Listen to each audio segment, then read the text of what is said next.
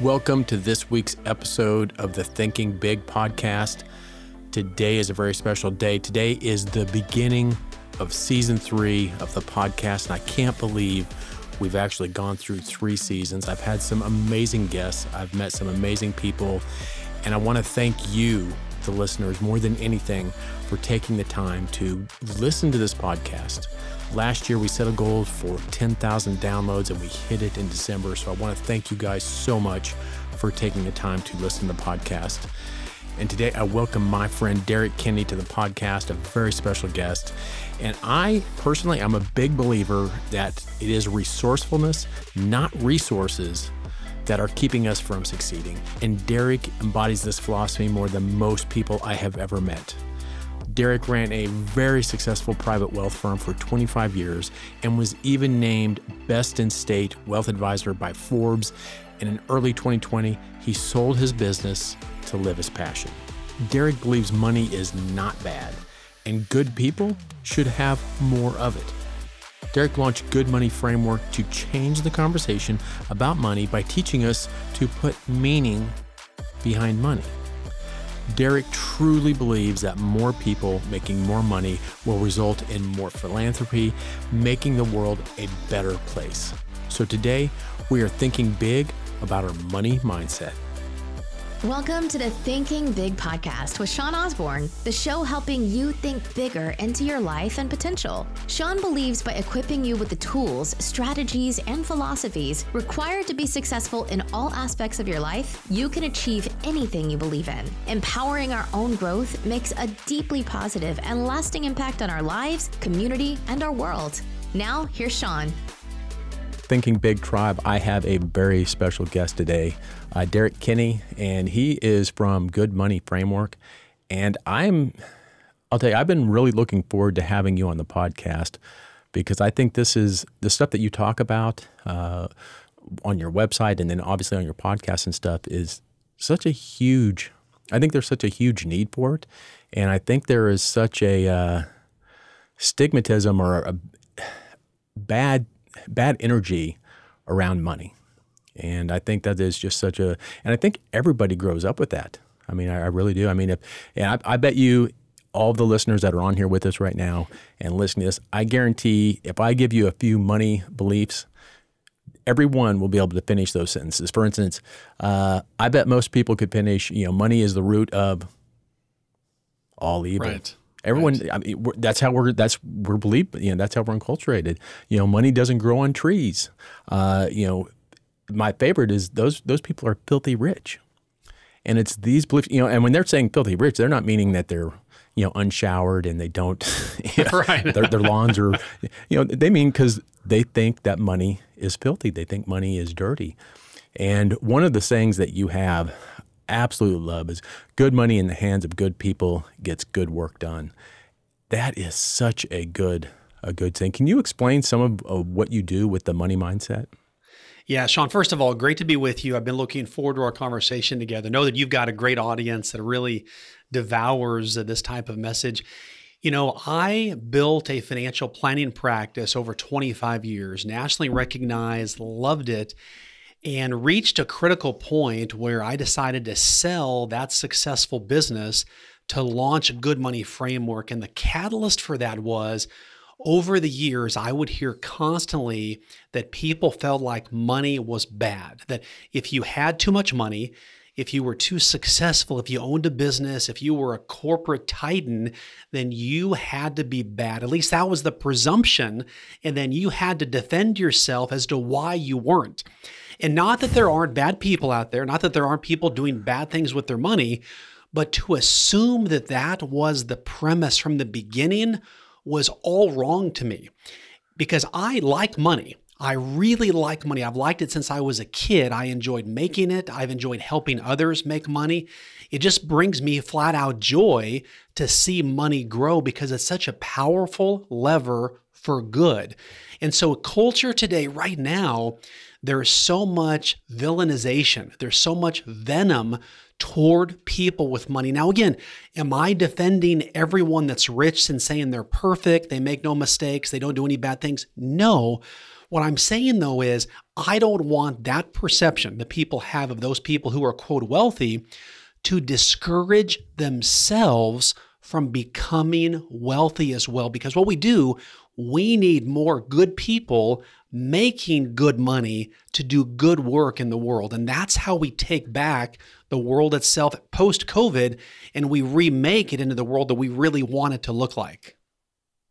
Yeah, and I think so. And I think we're born with it, or I don't think we're born. I think we're enculturated with our money beliefs, and I think that is at least in the U.S., that is a huge thing. That money is villainized, and to me, if you're a good person, money does great things.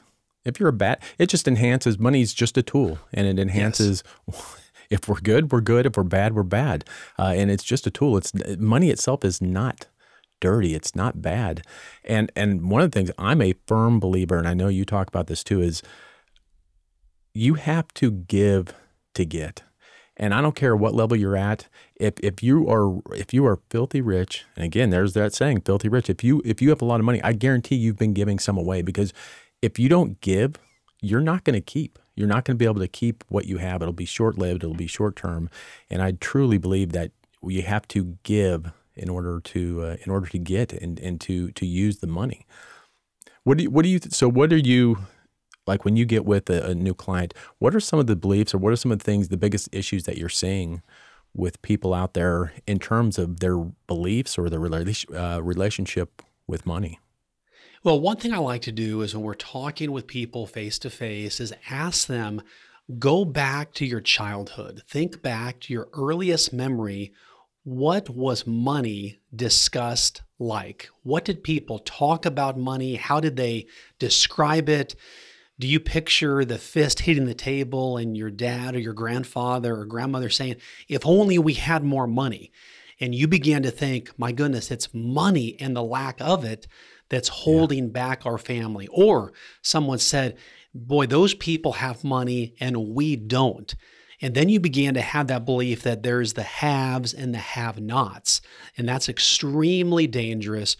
Or there's simply just not the education of, well, we're just not meant to have money. You've got to go to college. You have to have a business. It's only reserved for certain groups of people. They have the money. And so as I talk to people, Sean, it's interesting to begin to peel back that onion one conversation at a time. And you find out that there was some of those beliefs that were there. And let me tell you a personal story. Growing up, people ask, well, Derek, were you poor growing up? Is that what led you to this? And I said, well, you'd expect me to say, we lived in a car, we were in line for government cheese. That wasn't us. We were middle class, probably lower middle class. But I remember two things. I remember going to a friend's house that had a 2-story house, thinking to myself, this must be what it's like to have won the lottery. I'd never been inside a 2-story house before. And then on a baseball team I played on, I was the one kid that had shoes from Kmart. Everybody else had the nice white, crisp, high-dollar cleats. And Derek had the blue shoes of all things from Kmart. And I was just embarrassed. It wasn't that my parents said, hey, money is holding us back or we don't have enough money. I just saw my parents making decisions. And really, I found out they didn't have a lot of money at the time, but doing the best they could. But I realized that money is a way to differentiate yourself from other people. And it's interesting, going back to your earlier question, people ask, Derek, why did you sell your business? And I think it's important on your podcast, Thinking Big, to talk about why should you bet on yourself? Because so many people think that money is the key to their success. But ultimately, Sean, I believe you are the key to your success, and money can simply just accentuate that. Every year I go away on a sabbatical.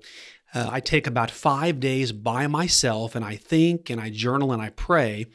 And I ask myself 3 questions. First is, how can I be a better husband?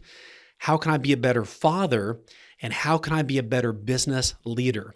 And those 3 questions guide me through that time by myself. And my philosophy is there's 52 weeks in the year.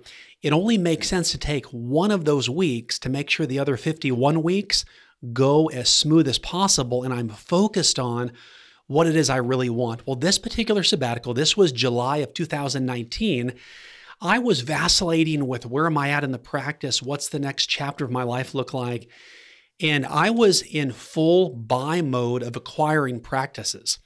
And a consultant who I'd worked with just flat out asked me the question, Derek, you're 52 years old. Why do you want to keep growing? Most people want to scale back a bit.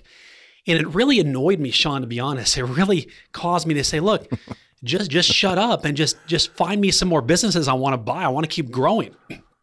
Well, I felt that voice inside me say, Derek, when you go on your sabbatical, you need to ask yourself this question: what is it that you really want for yourself? And so I'm there in Boston, they're at the W Hotel in July of 2019, and I begin to write out a list of all the things that I would enjoy doing.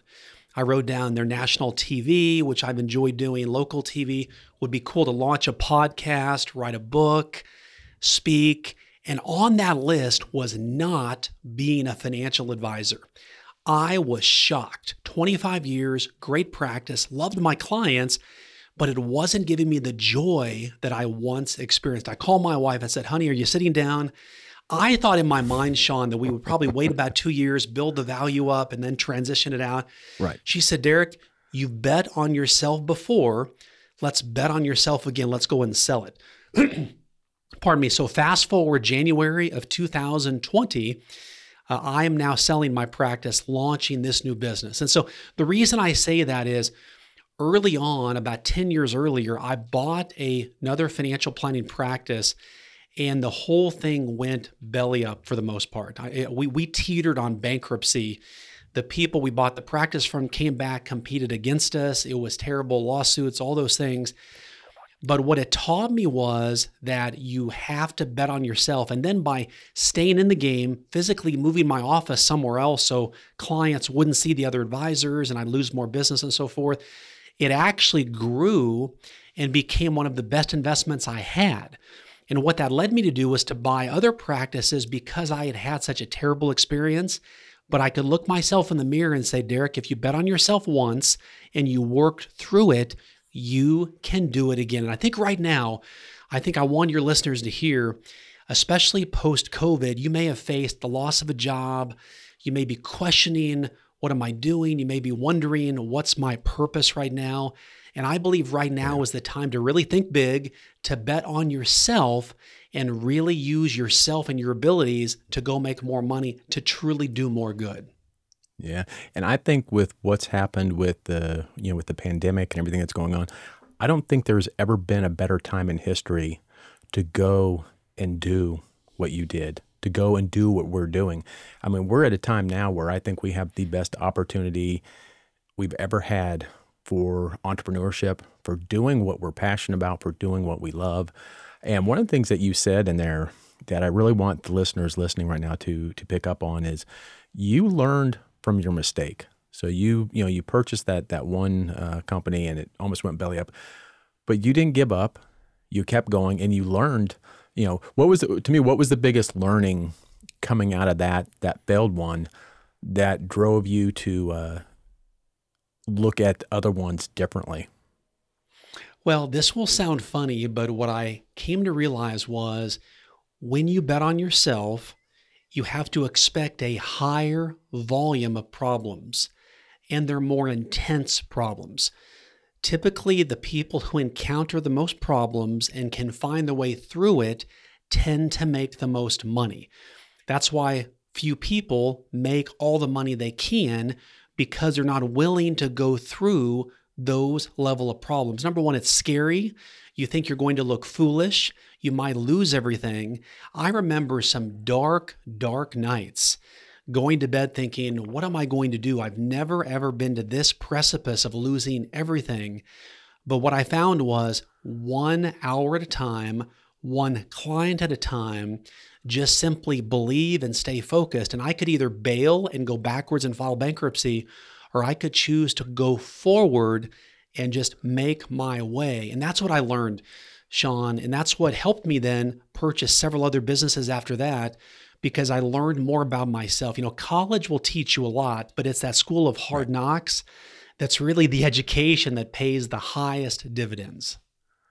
Yeah, and I think what you said in there is, you got to that spot and you kept going. I think that is one of the most important things that entrepreneurs can do, is because we're all going to hit that spot. We're all going to have to make that choice to burn the boats. We have to make that choice to either, as my dad used to say, shit or get off the pot. You have to, and everybody goes to that point. And I think what a lot of people do is that's when they retreat. That's when they give up. And to me, that is, I don't know if it's the universe testing you and saying, okay, I want to see if you're really ready for that next step. I want to see if you can really make it forward. But I think it's that point where you were at that you say, you know what, this is it. We're all in. I think that is what makes a true leader. I think anybody that's very successful has gone through that. And I think that's one of the most important things to learn is whatever you do, you've got to be persistent. You keep going until you've won, until you've made it, until you're that success. And one of the other things that you brought up, not really in this, but it is, you talked about journaling.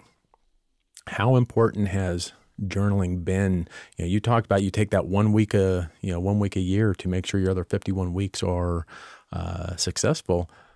I'm a true believer, a big believer in journaling and sitting down. As a matter of fact, I use a thing called a Remarkable, which has it's like a paperless tablet, but It has no connectivity. There's no alarms. There's no bings. There's nothing to distract me when I'm doing my writing.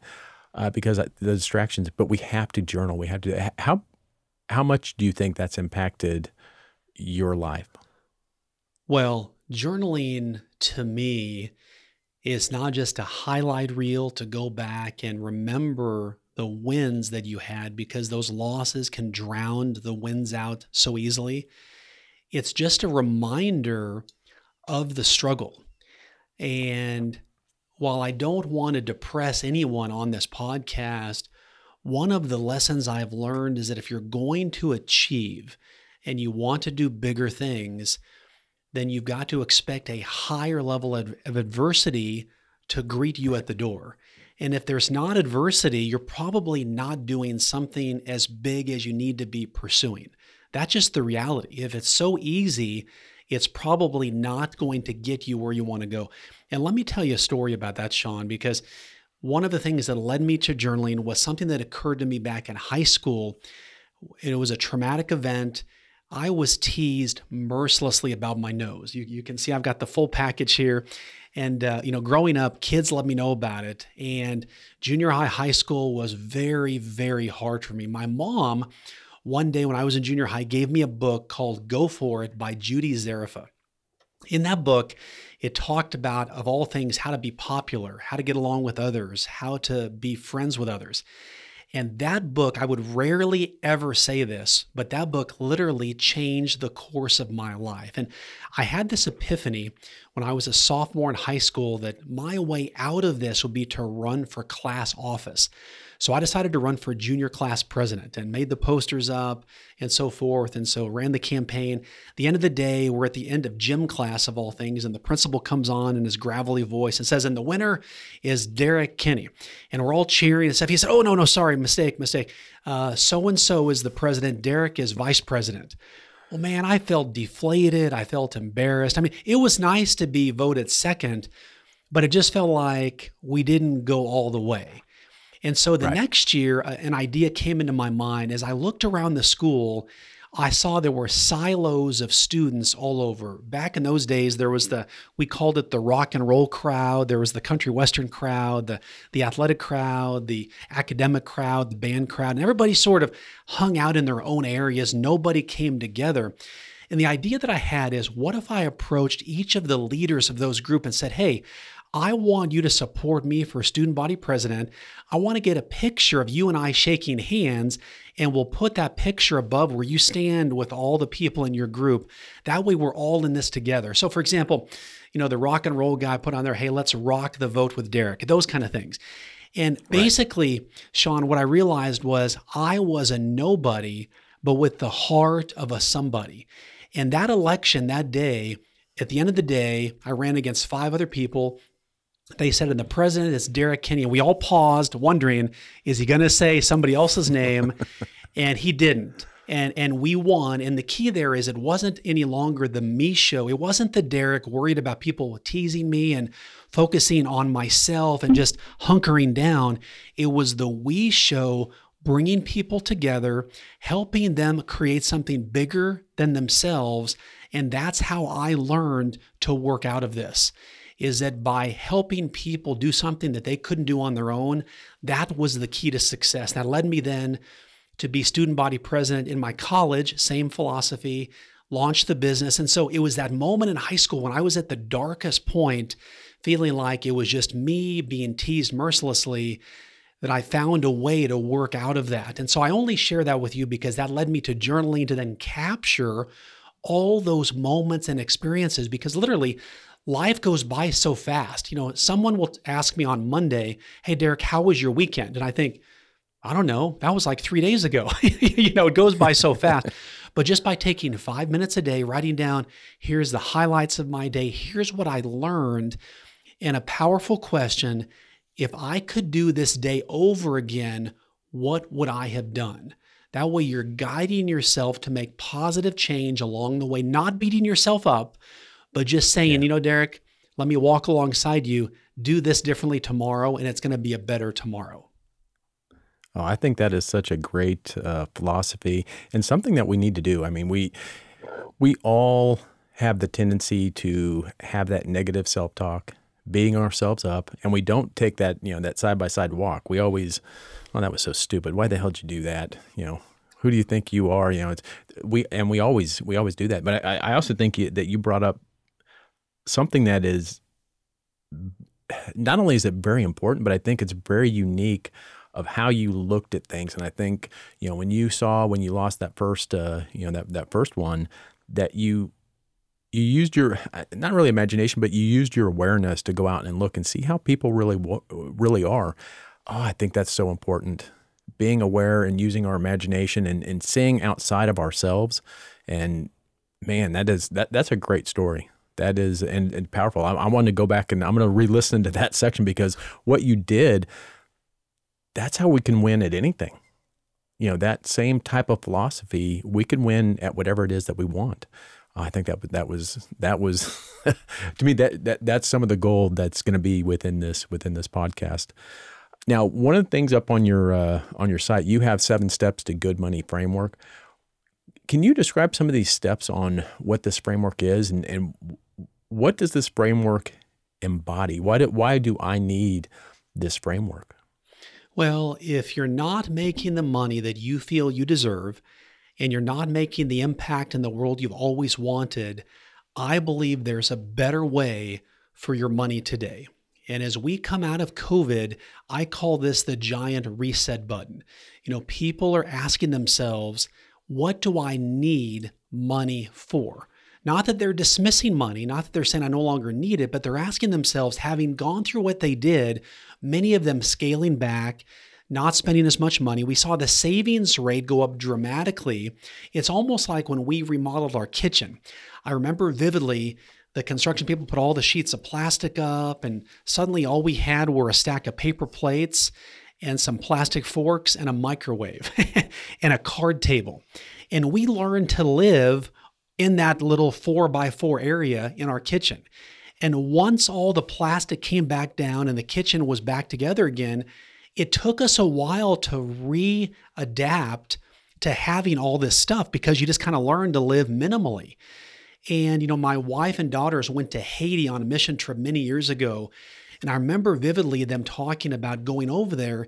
It took them about a week to get reacclimated here, because there was so much that they had that they realized they didn't even need to have. And one part of the good money framework is recognizing what is the purpose of money. So many people on their deathbed or as they get older, they realize, great, I've accumulated this money, but I thought I'd be happier than I would be. I thought I'd have more meaning in my life than I would. And they realize they don't. And so what I realized, the missing piece of that is what's called the generosity purpose. So most people start off their planning with, I want to retire at 55 or 60. I want to travel. I want to go. I want to see. I want to do, spend time with my spouse or my grandkids. And that's great. But oftentimes they get there again and realize, well, I thought there'd be more to this. And the one thing that's been proven over and over again, Sean, is when people can tie a cause to their cash, when they can tie a purpose to their profits, when they can put meaning to their money, that's when true fulfillment begins to take root. So here's how that would look. Let's say someone listening right now is working in a company and they feel dissatisfied with the money they're making, not what they feel they deserve. The typical tendency is to want to go into their boss and demand, I want to make more money. Give me a raise or I'm leaving. Well, these days, because of the Great Resignation and people leaving, your boss might just say, you know what, here's a raise. But it's not going to be because you added value. It's because you just don't want to be that person they have to replace. So my contention is, if you can find a way to add tangible value to your company right now, ask yourself, how can I increase sales? How can I bring in more customers? How can I reduce expenses? How can I build capacity for my boss or my supervisor? And say to them, I love working here, but I want to do more. I want to make more money. But to do that, I know I need to add more value. And here's a couple ideas I put together.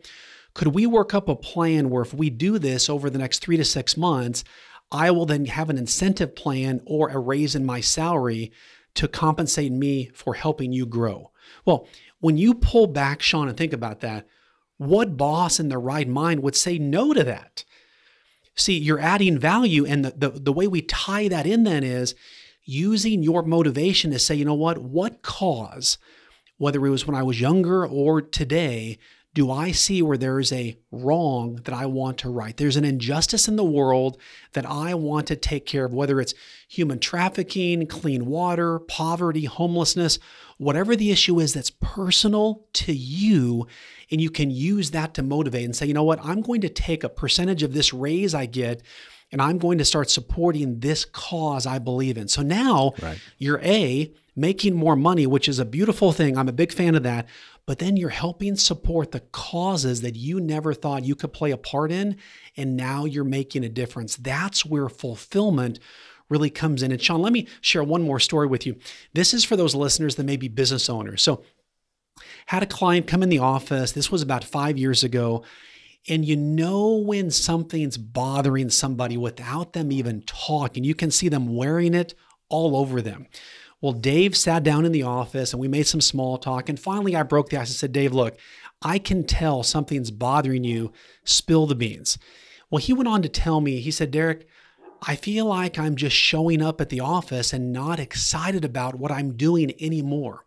My kids are working there. The business is going very well, but I don't feel like I'm really making an impact. And for some reason, Sean, the words simply shot out of my mouth. Dave, what's a cause that you care deeply about? I don't know where those words came from, but they just found themselves on the table sitting there between Dave and I. Dave looked stunned, but he said, you know, Derek, it's funny you say that because a couple years ago, my family and I went on a trip overseas. In this particular village that we went to, the guide mentioned that this group of villagers really had a lack of education, and it was holding back their kids from achieving what their parents wanted them to achieve. They needed a school building to protect them from the elements and really provide the experience they wanted. And Dave said that he and his wife talked, and when they got back, they would want to do something, but time got the best of them. Things happened, and they just forgot about it. But my asking that question brought it back. And he said, I would love to pay for a school in that village. And I said, Dave, what if you did this? What if over the next 12 months, you set a goal to increase your business by, let's say, 20%, and then you took half of that increase and you used that to build that school? His eyes got as big as saucers. You could see the energy flowing back into him. So we had some more small talk. He left. He comes back in the office about 3 months later. He looked younger. He looked more energetic. He was on fire. And I said, Dave, I got to tell you, you look completely different. What has changed? He said, Derek, I got to tell you, at first I was skeptical about what you said about increasing sales to give money to the school, but we did it. And he said, I began sharing my vision with my customers. They bought into it. They've referred more people to work with us because they know a portion of our profits go to fund this school. We've already paid for half of that school. Man, I got to tell you, I don't get overly emotional with clients, but it was a moment where there's two guys sharing this moment together where you see the potential being extracted from another person, where they're making an impact in the world. And that same opportunity, I believe, is now available for every business owner out there. That when you find a purpose that you can tie to your profits and share that with your customers and make that a differentiator. So many products and services these days are so commoditized where customers, they don't know difference between this product or this product. But if you say, look, there's a lot of people selling this, but I want you to know we provide great service. We stand by what we represent. We will help you do whatever it takes. But more importantly, a portion of all of our profits go to support either this cause that's important to me, the business owner, or we've helped many realtors say, look, you get to pick out the cause you want, buyer or seller, because you selected us. And then I'm going to take a portion of my profits and you get to pick out a cause that's important to you, and I'll make that donation in your name. So the bottom line is you're making more money, but people are simply attracted to working with you because they're part of something bigger. We see this with Tom Shoes, Bombas Socks. I saw a commercial with Shaquille O'Neal for Papa John's Pizza. They called it Pizza with a Purpose.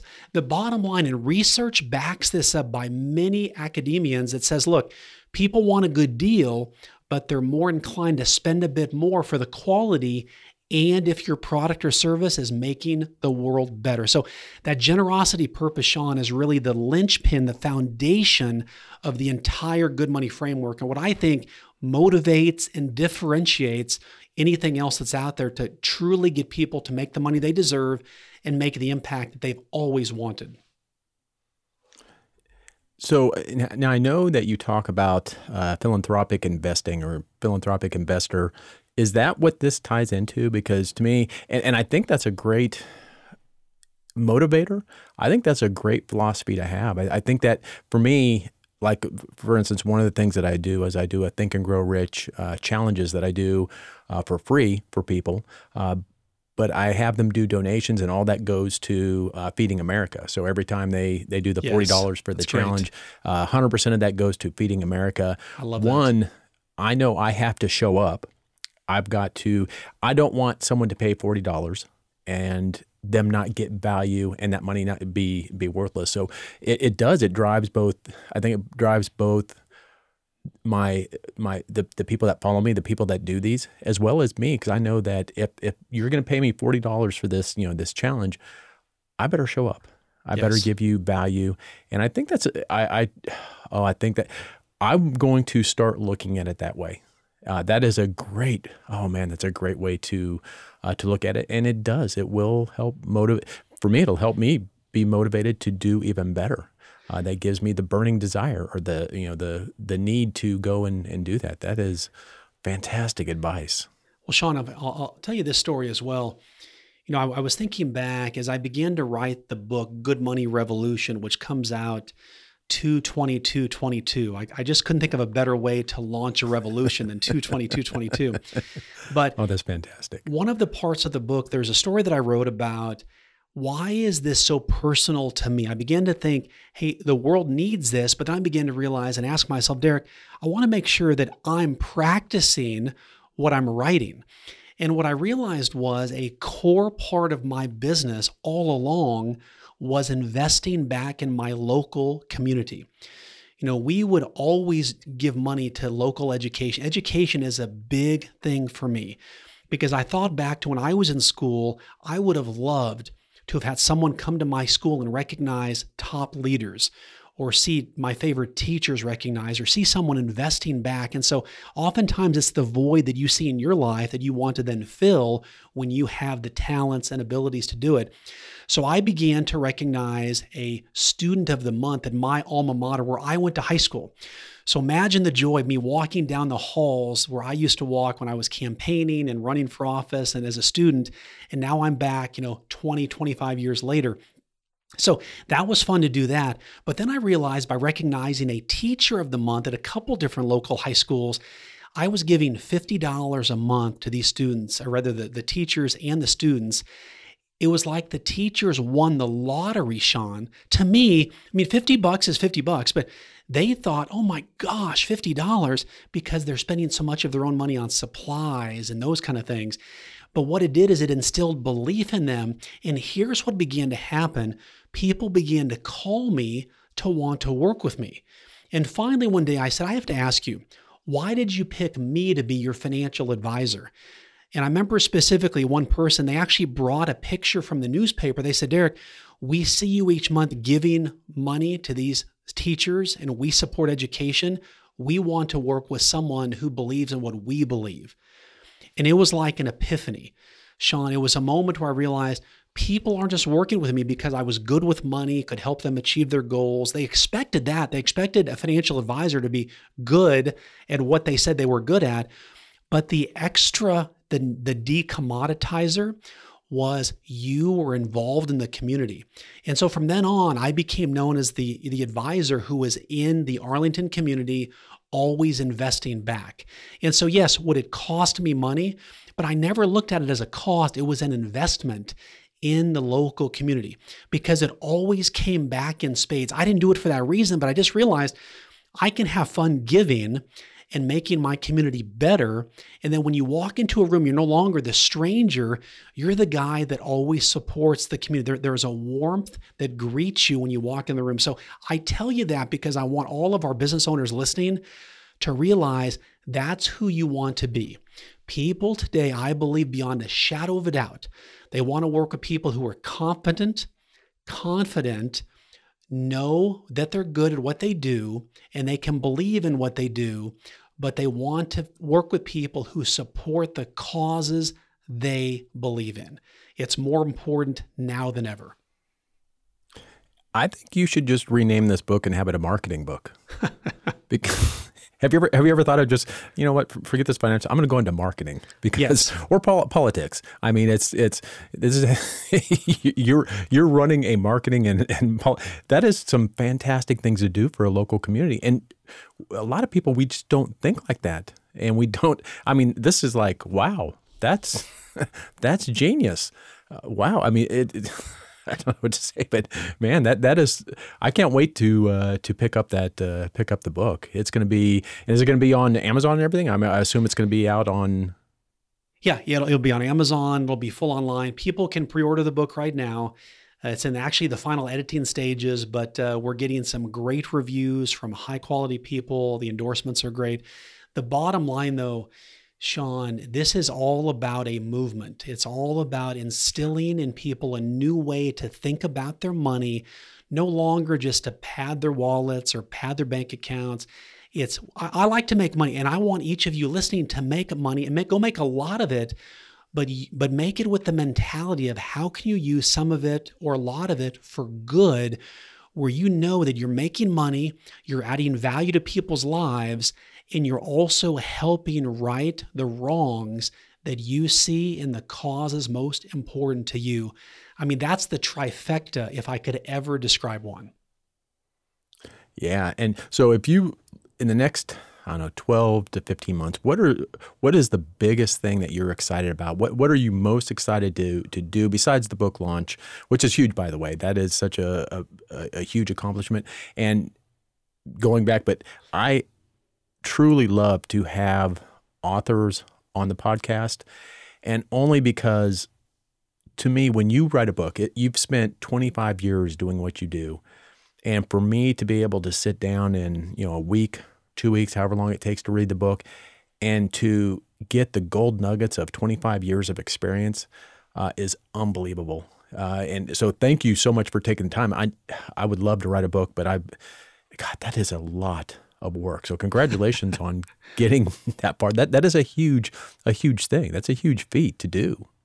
Well, one thing I've learned, someone once said all of us have a book inside of us, and it's just the habit of writing on a regular basis. My first book I wrote about 15 years ago, geared for financial advisors on actually how to work with the media, how to market themselves. And what I learned is I wouldn't allow myself to go to my office until I wrote 3 Microsoft Word pages, which were 3 double-spaced pages. That was 1,000 words a day. And as long as I did that, then at the end of a week, I had 5,000 words. At the end of a month, I've got 20,000 words. I mean, so suddenly now, just by that discipline of daily practice and exercise of doing it, you begin to develop that habit. So I just want to encourage, Sean, you're such a great host. And I would just encourage you by saying, even though you haven't written a book, I bet you've inspired many people to either write a book or write a blog or get their ideas out. So thank you for people like you who give people like me a voice to encourage other people to help them keep thinking big as well. Yeah. And going back to, so what if, again, in 2 years, what are you most excited about moving in the future? What are some of, what's going to drive you in the next 2 to 3 years? Yeah, what I'm most excited about is this message being accepted and embraced and implemented. I have a passion, as I said, for small business owners as a financial advisor, for those people who are in sales and real estate and insurance, any type of consultative selling where you need to connect relationally with your customer or client. I believe this philosophy is tailor-made for you in every community across this great country and even around the world. I believe that once people recognize they're working with people who are smart and talented and believe in what they do, but also have that extra circle that they believe in the community around them and want to do what's important to the customer and the client, helping their world get better, it's a value-added model that I've not seen anywhere else, and I believe it can be a real game changer.